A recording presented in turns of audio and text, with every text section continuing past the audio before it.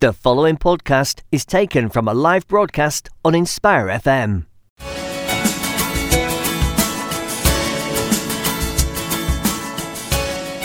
Assalamu alaikum everyone. My name is Mujib. You're joined by me and my colleague, Mr. Anwar Qazi of .com Solicitors. Today our topic is going to be on the condition of properties in which people live in and disrepair issues. So Assalamu alaikum and welcome to the show, Anwar. Assalamu alaikum and good evening, Mujib, and assalamu alaikum listeners, good evening, a warm good evening to our listeners as well. So today we are going to talk about housing disrepair or condition of dwellings. Right. So we're talking about conditions of dwellings and disrepair issues. So what is the requirements by law? Well, Mujib, landlords are required by law to ensure that the property is kept in good repair. Right. When this does not happen, then tenants can take action under Section 4 of the Defective Premises Act 1972 and Section 11 of the Landlord and Tenant Act 1985. There are some other acts as well, but these are the main ones. These acts cover all types of tenancy agreement, short hold, assured, and whether the property is owned by a social landlord, local authorities, housing associations, or private landlords, which could be an individual landlord or a company. Okay, so who's responsible generally for keeping a property in good repair? Yeah, well, generally it's the landlords. Landlords are responsible for keeping the property in repair. And when we say the word repair, you see, that's the word that, what do you mean by repair? So the structure and exterior of your home, for example, walls, the roof, foundations, drains, and etc. Even these repair includes water, gas pipes, electrical wire, boilers, these normal items or things in the property. Okay, so can or is there a way that the responsibilities of the repair can be removed? You see, these repair responsibilities can not be removed by anything, or we can say by any contract or tenancy agreement. And also, the landlord is not allowed to pass on the cost of any repair work to any tenants. So it's the responsibility of the landlord to do the repairs and also to bear the costs. Okay. And the landlord only has to make repairs when they know there's a problem. So tenants must make sure to give a reasonable notice to the landlord, so that he's aware that there are disrepairs in the property. Okay, that's fine. So, sorry, I beg your pardon, I just got lost there. So you're trying to say the landlord is in no way, shape or form in a place where, or the person who governs the property, shall I say, use that as a figure of speech. So the person who governs the property is no way, shape or form in a place where he can say to somebody that, look, the onus is not upon me, it's upon the person governing the property, or the landlord, or it could be the association or the local council, whoever's tenants you may be or a person may be. It's their responsibility to have the property in good repair, in good nick, as they say. That's right, yeah. You see in law and contracts, specifically in contract, we have these exclusion clauses. Yeah. So when it comes to disrepair, what the law says provides that landlords cannot exclude their liability when it comes to disrepair. Okay, that's fine. So for instance, when does the landlord or the authority or whoever is governing the property have to repair the properties? Because I'm just thinking out loud, sorry. But for example, if I'm a landlord, I've got a house, I don't know, there's a crack or there's mold in the house. when am I responsible for the repair? Yeah, exactly. You see, responsibility comes. We talk about responsibilities of the landlord for disrepair issues, but at the same time, it's the responsibility of the tenants All right. to give notice or to inform the landlord of any disrepair in the property. Right. So, provided that if the landlord is failing to take any action or to repair the defects, then further legal action can be taken against the landlord, Okay. provided that certain procedure is met. Has been followed. Okay. And which type of tenancies or contracts does this apply to? It applies to all types of tenancy agreement, whether a short-hold tenancy agreement or a short tenancy agreement granted by councils, housing association, or even a short-hold tenancy agreements granted by private landlords, which can be an individual or a company. Okay, that's fine. What happens if your tenancy began or came into existence after January 1989? What happens? Yeah, these repair responsibility. There was a case as well. These repair responsibilities extend to common parts of a building too. You see, we have these buildings. So it's landlord's responsibility to make sure the entrance halls is not defective, the stairs are working, the lifts are in proper condition. You see, because because some of these properties or council properties or housing association properties that I've also seen, and I'm sure you have as well,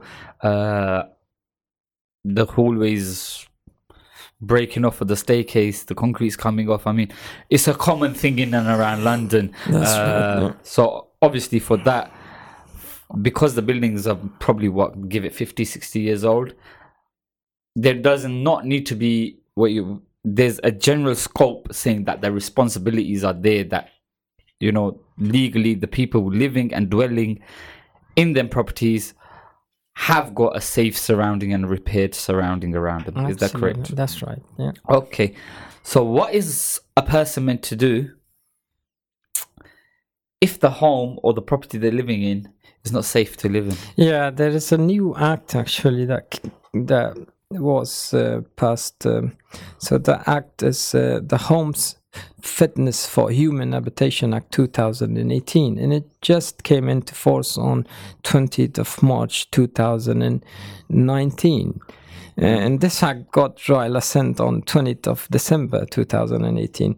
So the main thing about, or main section that deals, or sections with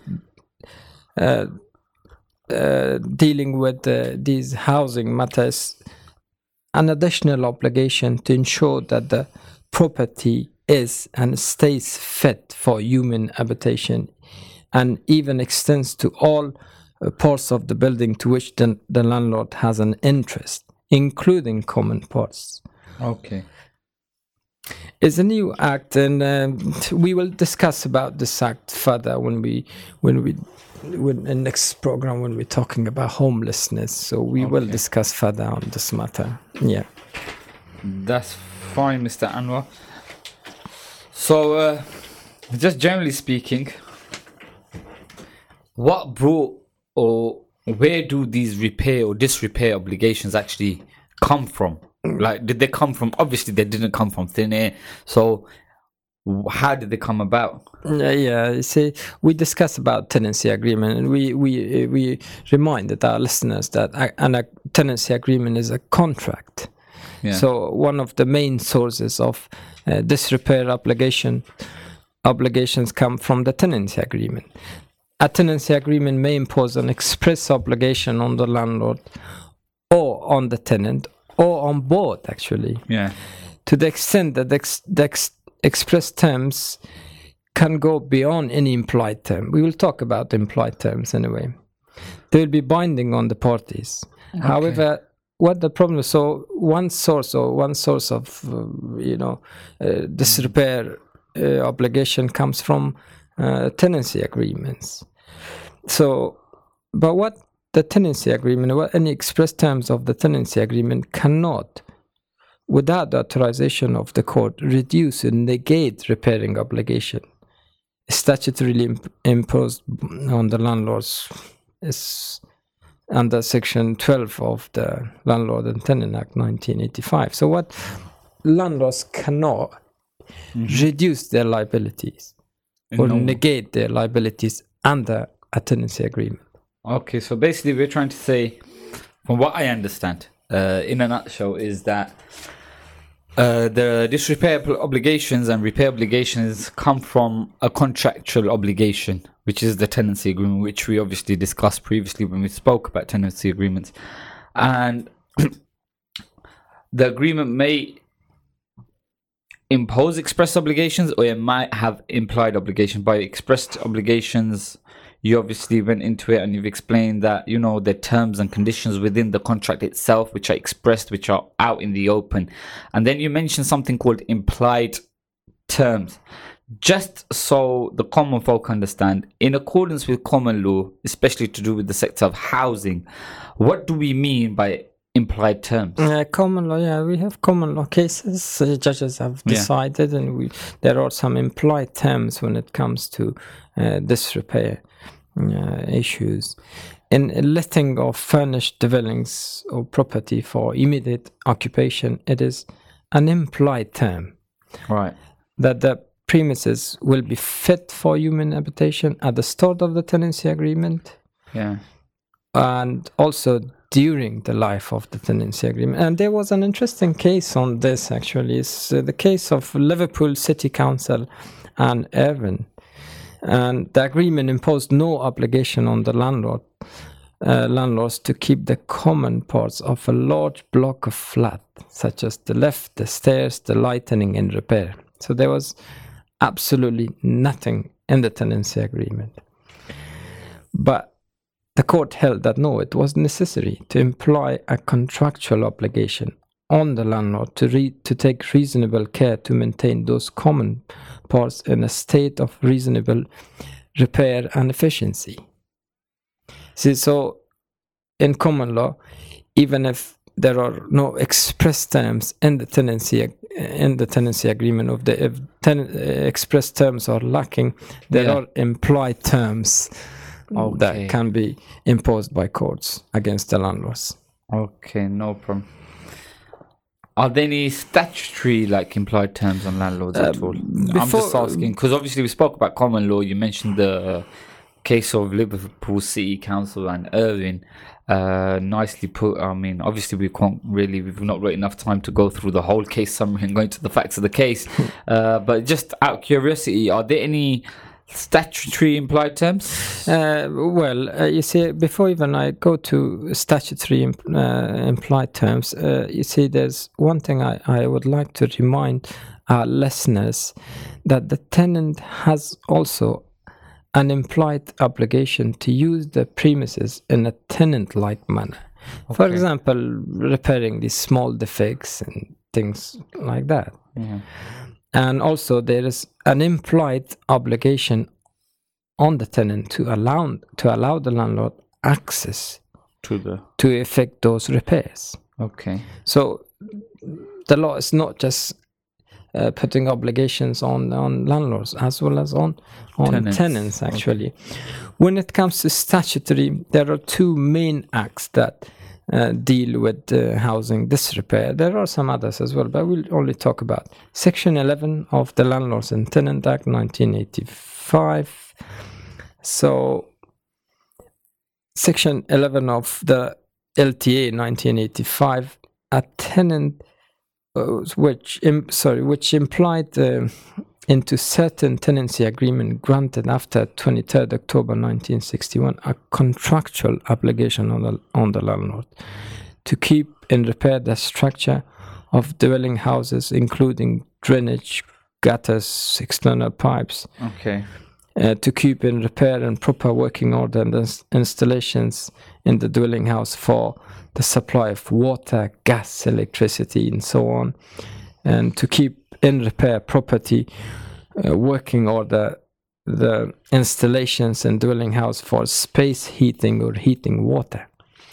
And let's not forget, the provision applies to all weekly, monthly, or yearly periodic tenancy agreement or fixed-term tenancies, provided that the period is granted is for no more than 7 years or for less than 7 years. So basically, in statutory terms, there are implied terms upon the landlord, which are covered by the Section 11 of the Landlord and Tenancy Act 1985. Which generally apply to tenancy agreements that were granted after the 23rd of October 1961. So a landlord is contractually obligated to keep in repair the structure, both interior structure and exterior structure of a dwelling house or property. And you named nicely gave some examples, Mr. Qazi did. So thank you for that. Are there any statutory implications or statutory implied terms upon tenants, though? Because I know you briefly mentioned one. You said, look, it might not be stated in the tenancy agreement, but courts will imply that the tenant has to allow the landlord access. So if the landlord walks in and says, fine, the property needs repair, when I found out about it, the tenant was being iffy about letting me in to fix the problem. So obviously, are there any other ones? You say the statutory employed terms on tenants is Section 11, subsection 1 of the Landlords and Tenants Act 1985 implies into tenants agreement an obligation that the tenant will allow the landlord or any person authorized by him in writing to enter the rented property to view its condition and state of repair. Yeah. And let's not forget that the obligation is subject to the landlord giving at least 24 hours notice to view at a reasonable time of the day. Okay, so a landlord has to give a reasonable time. That's right, yeah. He can't say, all right, John, Eric, my builder's going to come around to fix the piping, 2 o'clock in the morning, he needs access to the back garden, open the door. That's going to be deemed unreasonable. That's right, Majid. But if he's something reasonable, if he says, look, 12 p.m. noon, he's going to be there, open the door, give him access, let him in the back, he'll fix the pipes for you. That's right, yeah. Okay, nicely put.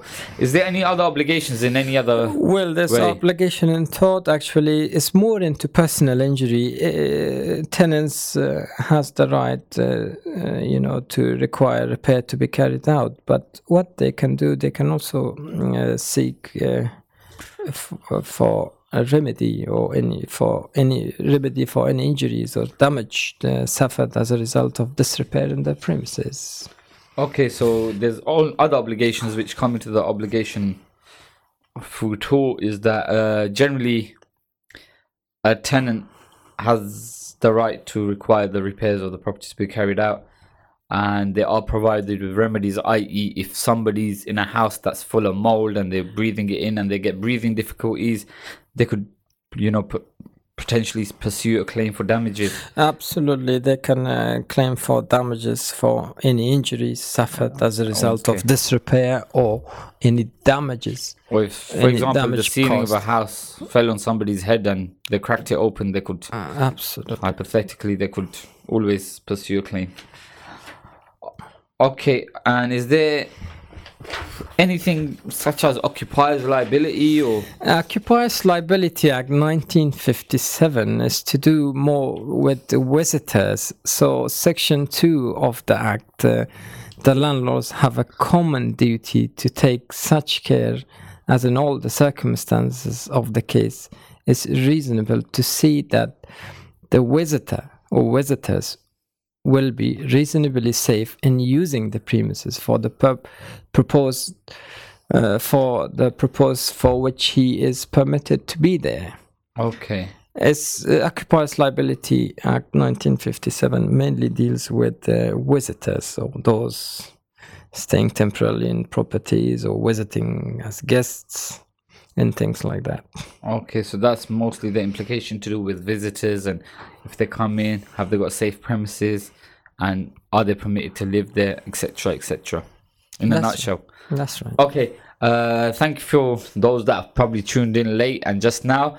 Again, Assalamu alaikum wa rahmatullahi wa barakatuh. Thank you for joining me. My name is Mujib. I'm a solicitor of .com Solicitors, and I'm joined by my colleague, Mr. Anwar Qazi, also of .com Solicitors.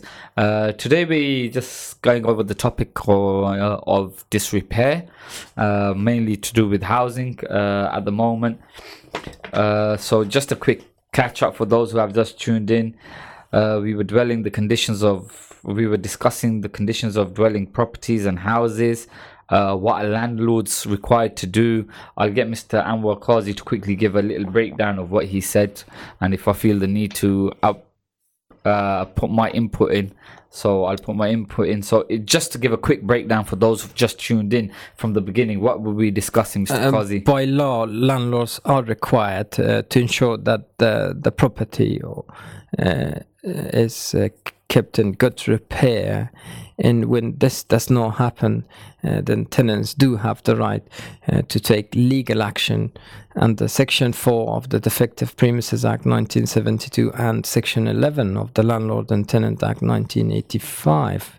Landlords must make sure that the property is in good condition. Okay. What I said, that the landlords cannot remove by anything or by any tenancy agreement, the terms of the tenancy agreement, the obligation to repair any defects in the property. Okay. At the same time, tenants do have an obligation to give a notice of any disrepair in the property. Okay, that's for. We also spoke about who's generally responsible for keeping the property repaired. Generally, yes, the landlords do have the responsibility to repair the disrepair and also bear the costs of any repairs carried out in the property. Okay, that's fine. And we also touched upon the factor of if your home isn't fit or safe enough for you to live in, what are you meant to do? That's right. There's a new act that came into force on just recently, to be honest, on the 20th of March 2019. The obligation is to ensure that the dwelling is and stays fit for human habitation, even extends to all parts of the building to which the landlord has an interest, including common parts. Okay. Such as external wall, communal bin store, entrance hall, stairwells, lifts, and all these things. And also we say that the obligations come from various sources, from tenancy agreement, from common law implied terms, or from statutory provisions.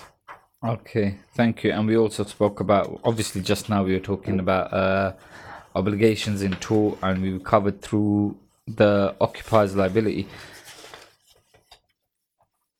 If the property is defective, Anwar, essentially if when we talk about disrepair, we're trying to say, or a repair of a property, we're implying that the property or the dwelling house itself is somehow defective, right? That's right. Yeah. So who owes who a duty of care, and what covers all that? You see, the Defective Premises Act 1972, your landlords owes you certain duties of care that are set out in the Act. Okay. And they include a duty to prevent personal injury or damage to property caused by defects in your home. And this duty is owed to you, to members of your family, and also to any visitors. Okay, so now this makes sense. So the occupier's liability links in with the Defective Premises Act. Absolutely right. Absolutely. In the Defective Premises Act, as we just briefly mentioned, that the landlord owes the duty of care to make sure that the premises is not defective in any way, shape, or form. And this includes a duty to prevent personal injury or suffering or damage to the property or the home, or to the people that live in the property, members of their family, their visitors, their friends, whoever come around. They're not affected by such a circumstance. So just to understand, where does this duty come from? Where is this duty owed from? Duty is owed where your landlord is under obligation to repair or maintain your home, or has a right to enter the property to carry out the maintenance or repairs. And the duty is owed if the landlord knows or ought to have known about the repair, even if they haven't. Even if you haven't told your landlord. So generally, a notice is required to be given to the landlords about any disrepair. Right. But in some circumstances, the landlord should have known about the defects in the property. So even in the Defective Premises Act, they're basically saying, look, notify your landlord. Please notify your landlord. Once your landlord knows, if he does not act, or she does not act, or they do not act, you could carry it further, right? That's right, yeah. Okay, people, it's time for a short break, so please stay tuned and we'll be back after the break. Assalamu alaikum wa rahmatullahi wa barakatuh. Friday Night Live. I compromise my beliefs. I don't want to go to the pub and drink. My wife doesn't want to wear a miniskirt. My wife doesn't want to take her hijab off. You know what? I love this society. I love being British. But at the same time, why don't they love us in return? Join in the conversation with me, Abdul Akbar, and my guests every Fridays from 6 p.m.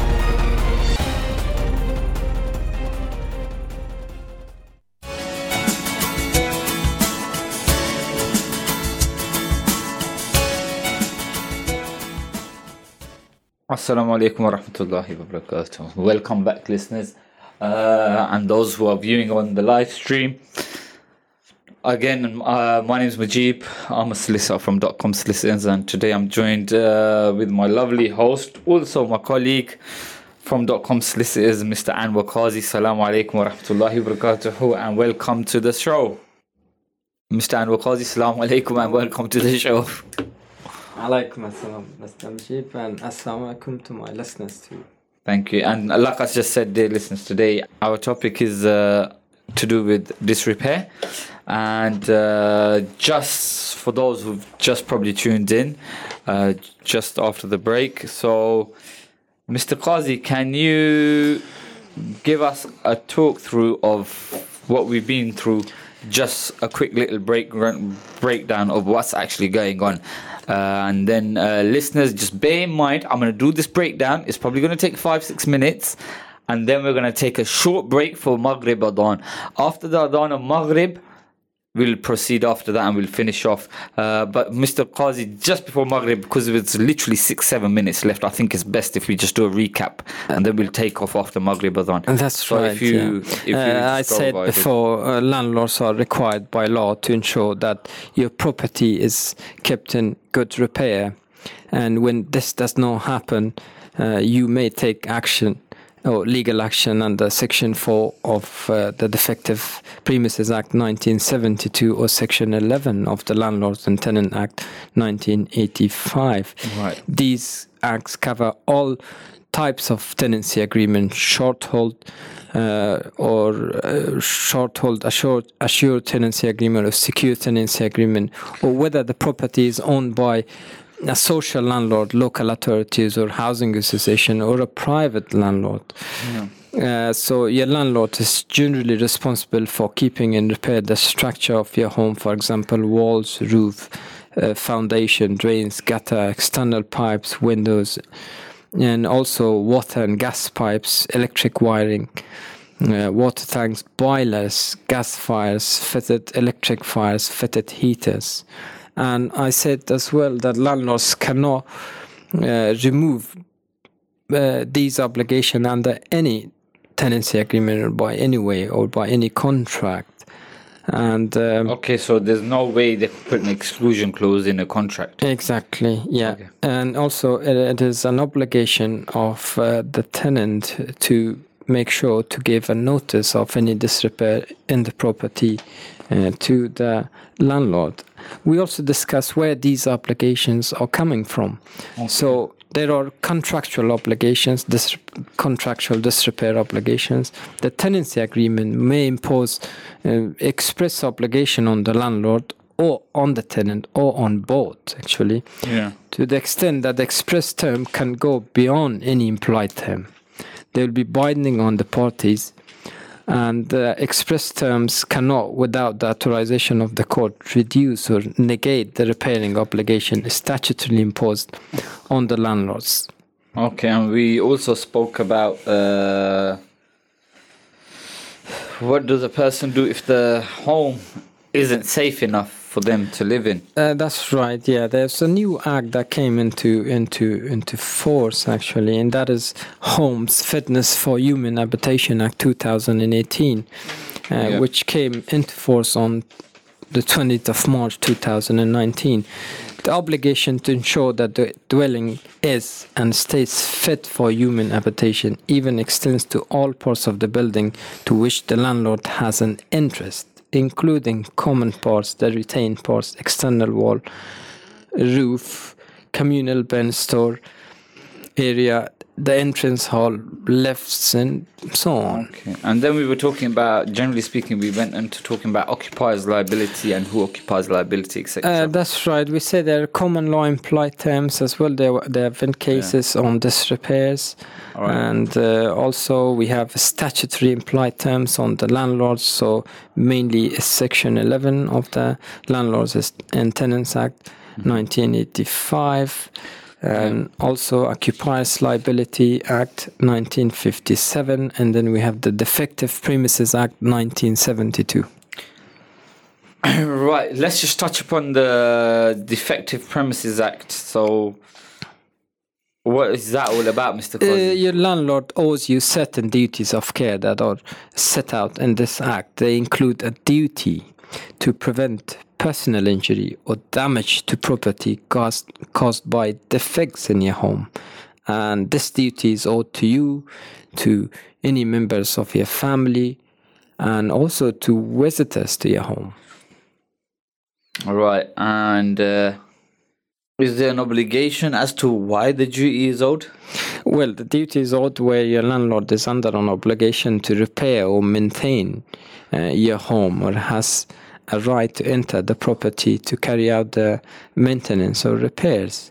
The duty is owed if the landlord knows, for example, if a tenant has given a notice or ought to have known about the repair, even if they haven't been told about any disrepairs in the property.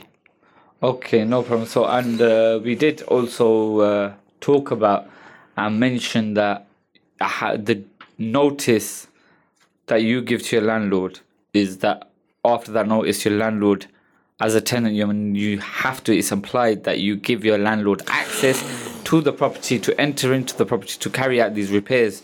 However, it has to be at a reasonable time. Could you just touch upon that briefly? That's right. There are certain procedures to be followed. We will shortly discuss about procedure, how to give notice and how to deal with the disrepair in the property.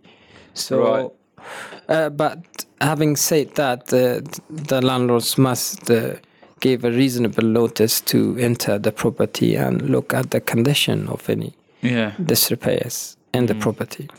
Okay, so generally speaking, what we're saying is a landlord, once notified, and if he wants access, he has to give a tenant or the person, could be anybody occupying the property, a reasonable timescale as to when I'm going to come in to get the repairs done. As in, Nick can't say I'm sending Eric 2 a.m. in the morning to fix the staircase. But he has to be more realistic to say, okay, lunchtime is coming around, open the door to him. He'll fix all the repairs in the property. On that note, people, please stay tuned in. We're going to take a short break. Assalamu alaikum wa rahmatullahi wa barakatuh. Welcome back to the Ask Your Lawyer show. I'm your host, Mujib Rahman, a solicitor of .com Solicitors, and today I'm joined as a guest. My guest who joins me today is my colleague, also of .com Solicitors, Mr. Anwar Qazi, and today's topic that we're discussing is disrepairs. And now getting back to where we were, Mr. Qazi, you were mentioning there's many procedures and, you have to follow procedures in order I think maybe call it a civil claim, a claim of disrepair, a civil claim. What procedures are there in place for a civil claim? That's right. Claim of disrepair? Sorry, I beg your pardon. No problem. Civil procedure for civil claim. We have something in law is called pre-action protocol, and we do have one for housing disrepair. So it's referred as to pre-action protocol for housing disrepair. Okay. What is pre-action protocol? Pre-action protocol explains the conduct and set out the steps the court would normally expect parties to take before commencing proceedings for particular type of civil claims. Right. So there is a pre-action protocol for housing disrepair. This can be accessed on Ministry of Justice website. Okay. So the aim of this protocol is to avoid unnecessary litigation, to promote the speedy and appropriate carrying out of any repairs which are the landlord's responsibility, as we discussed before, ensure that tenants receive any compensation to which they're entitled as soon as possible, and promote good pre-litigation practice, including early exchange of information, and to give guidance about instructions of experts, which we do need in disrepair cases. But generally speaking, okay, I'm talking from my own knowledge as working as a housing solicitor. Generally speaking, most of these claims are brought by a tenant. It's very rare. I think I've probably only seen one in my entire career, well, my short career, shall I say, where a landlord has brought a claim. But generally speaking, it's the tenants that bring a claim forth towards the landlord, upon the landlord, shall I say. But obviously, I'd like you to elaborate and cover, is the protocol narrow, or is the scope of the protocol wide enough? Does it cover, what does it anticipate, basically? You see, although most claims are brought by a tenant against the landlord, this protocol is not limited to such claims. Right. It covers claim by any person with a disrepair claim, including tenants, lessees, members of the tenant family. So the use of the word tenant in this protocol is intended to cover all such people. Okay. Tenants, lessees, members of the tenant's family, visitors. Okay. And it can go further. So basically what we're saying is, even though the word tenant is used in the protocol, but by tenants within the protocol, it also implies it does not mean that you're a tenant on the tenancy agreement. It could be the tenant's partner who's living with them, their children, their visitors, their friends, their mum who's come from abroad. That word tenant will still cover such people. That's right. That's the ones that we discussed earlier within the occupier's liability aspect, where we were saying, look, even the visitors can be considered occupiers at that present time. Absolutely right. Yep. What type of claims are covered or intended, shall I say, by the protocol? Yeah, the types of claim which this protocol is intended to cover include, as we discussed before, those brought under Section 11 of the Landlord and Tenant Act 1985, Section 4 of the Defective Premises Act 1972, common law nuisance, negligence, and those brought under the express terms of a tenancy agreement or lease. But it does not cover claims brought under Section 82 of the Environmental Protection Act 1990. Okay. We discussed those acts. We discussed about Defective Premises Act 1972. We discussed about Landlord and Tenant Act 1985. We said these sometimes or mostly obligations come from the tenancy agreements. So pre-action protocol for housing disrepair cover all these all these aspects of okay. And you briefly mentioned, when I asked you what is the civil procedure, or what is the procedure for a civil claim, and you said to avoid prolonged litigation. What do we mean? What should the parties consider in order to avoid prolonged litigation? I mean, just for the listeners to understand. Yeah, you see, what you meant by that. We should understand that litigation is not a war game. It's a procedure to settle the matter or to so the aim of this protocol is just to make sure avoid unnecessary litigation. First, the parties must try their best to resolve the problem internally or between themselves, rather than just making an application or going to court, which will be quite costly. Yeah. And also to ensure that the parties do exchange information between each other. And most of these disrepair cases are settled, to be honest, outside the court. Yeah. Okay, so the parties should consider things such as alternative dispute resolutions, mediations, things of that sort, and in order to avoid the litigation process and the whole back and forth and the court. That's right. In all litigation is the overriding objective of Civil Procedure Act 1998. The parties should always consider whether some form of alternative dispute resolution procedure would be more suitable than litigation, and if so, try to agree which form to use. Both the landlord and the tenant may be required by the court to provide evidence that alternative means of resolving the disputes were considered. Okay, that's fine. But now we're talking about that. What is the court's view on that front? What view does the court hold? First of all, we shall understand that court procedure quite expensive, actually. So the courts take the view that litigation should be a matter of last resort, and that claims should not be issued while a settlement is still actively being explored. Parties should be aware that the court will take into account the extent of the parties' compliance with this protocol when making orders about who should pay costs. Okay. So generally, judges will look into your conduct or the conduct of all the parties, and may penalize a party that failed to comply with pre-action protocols, with terms of the pre-action protocols. Interesting. Mr. Qazi, as we probably both aware, obviously the process of the whole disrepair, one of the initial stages is the letter of disrepair or the letter of claim, or however you want to say it. When should a letter of claim be sent? If, you see, as I said before, there is an obligation that a tenant must give a notice or must inform the landlord of any disrepair in the property. Right.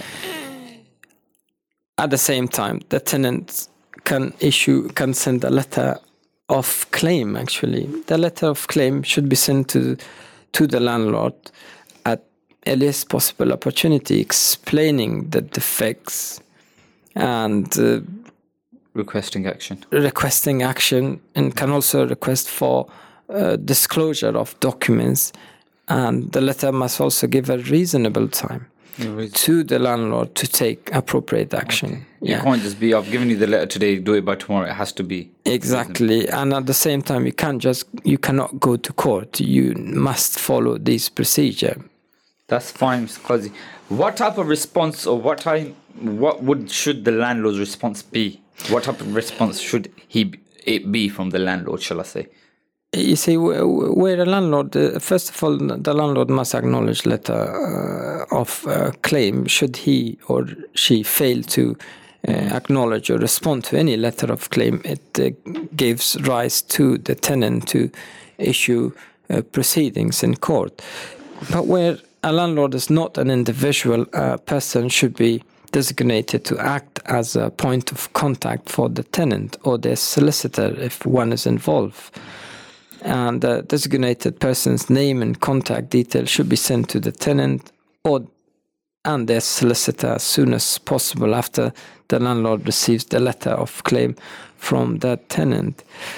The landlord should normally reply to the letter of claim within 20 working days. from the date from receiving the letter, and generally receipt is deemed to have taken place 2 days after the date of the letter. Okay, that's fine. Now, in terms of when we go into the letters, the instructions, obviously you mentioned solicitors, which obviously are considered experts in their fields. Now,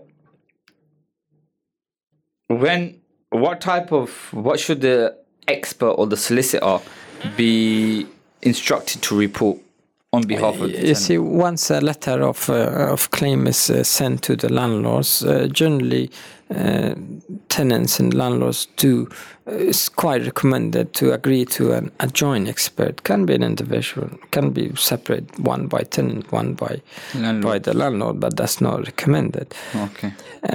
In housing disrepairs, mostly experts are instructed to inspect the property and to provide a report. The expert should be instructed to report on all items of disrepair which the landlord should reasonably know about, or which the expert should reasonably report on. The expert should be asked to provide a schedule of works and estimate of the cost of repair, and to list any urgent works that's required.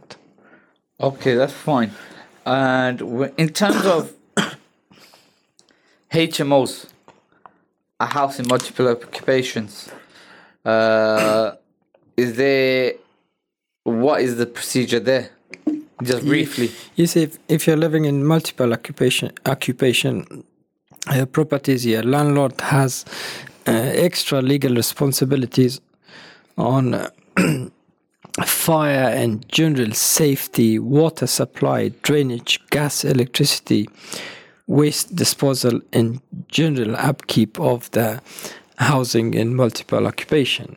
See, right. So basically, the law adds additional responsibility to safeguard everyone. To safeguard tenants in HMOs properties. Okay, and we previously, just briefly touching upon it, we've previously spoke about the safety of the person's home or premises. The landlord has specific responsibilities. I remember we mentioned in a previous show that he should have an energy performance certificate, he should have a gas safety certificate, and a safety deposit. However, our show is now coming to an end. Thank you, Mr. Qazi, for being such a wonderful guest today. And thank you to the listeners for listening. That brings us to the end of today's show. We will be back in a few weeks, inshallah, and we're probably going to talk about homelessness next. And if we're not back before Ramadan, we wish you all a happy Ramadan. May Allah make the Ramadan prosperous and blissful for everyone listening. And remember me and Mr. Qazi also in your du'as, inshallah. And thank you very much for your time. And for those that have listened to the full show, I hope we didn't put you to sleep, because I know this topic can be a bit long-winded and a bit too intensely informative as well, because there's a lot of law to be covered. However, thank you for your time. Assalamu alaikum wa rahmatullahi wa barakatuh. Thank you for listening to our podcast. Why not tune in to our live stream at inspirefm.org and follow and subscribe to our social media platforms at Inspire FM Luton.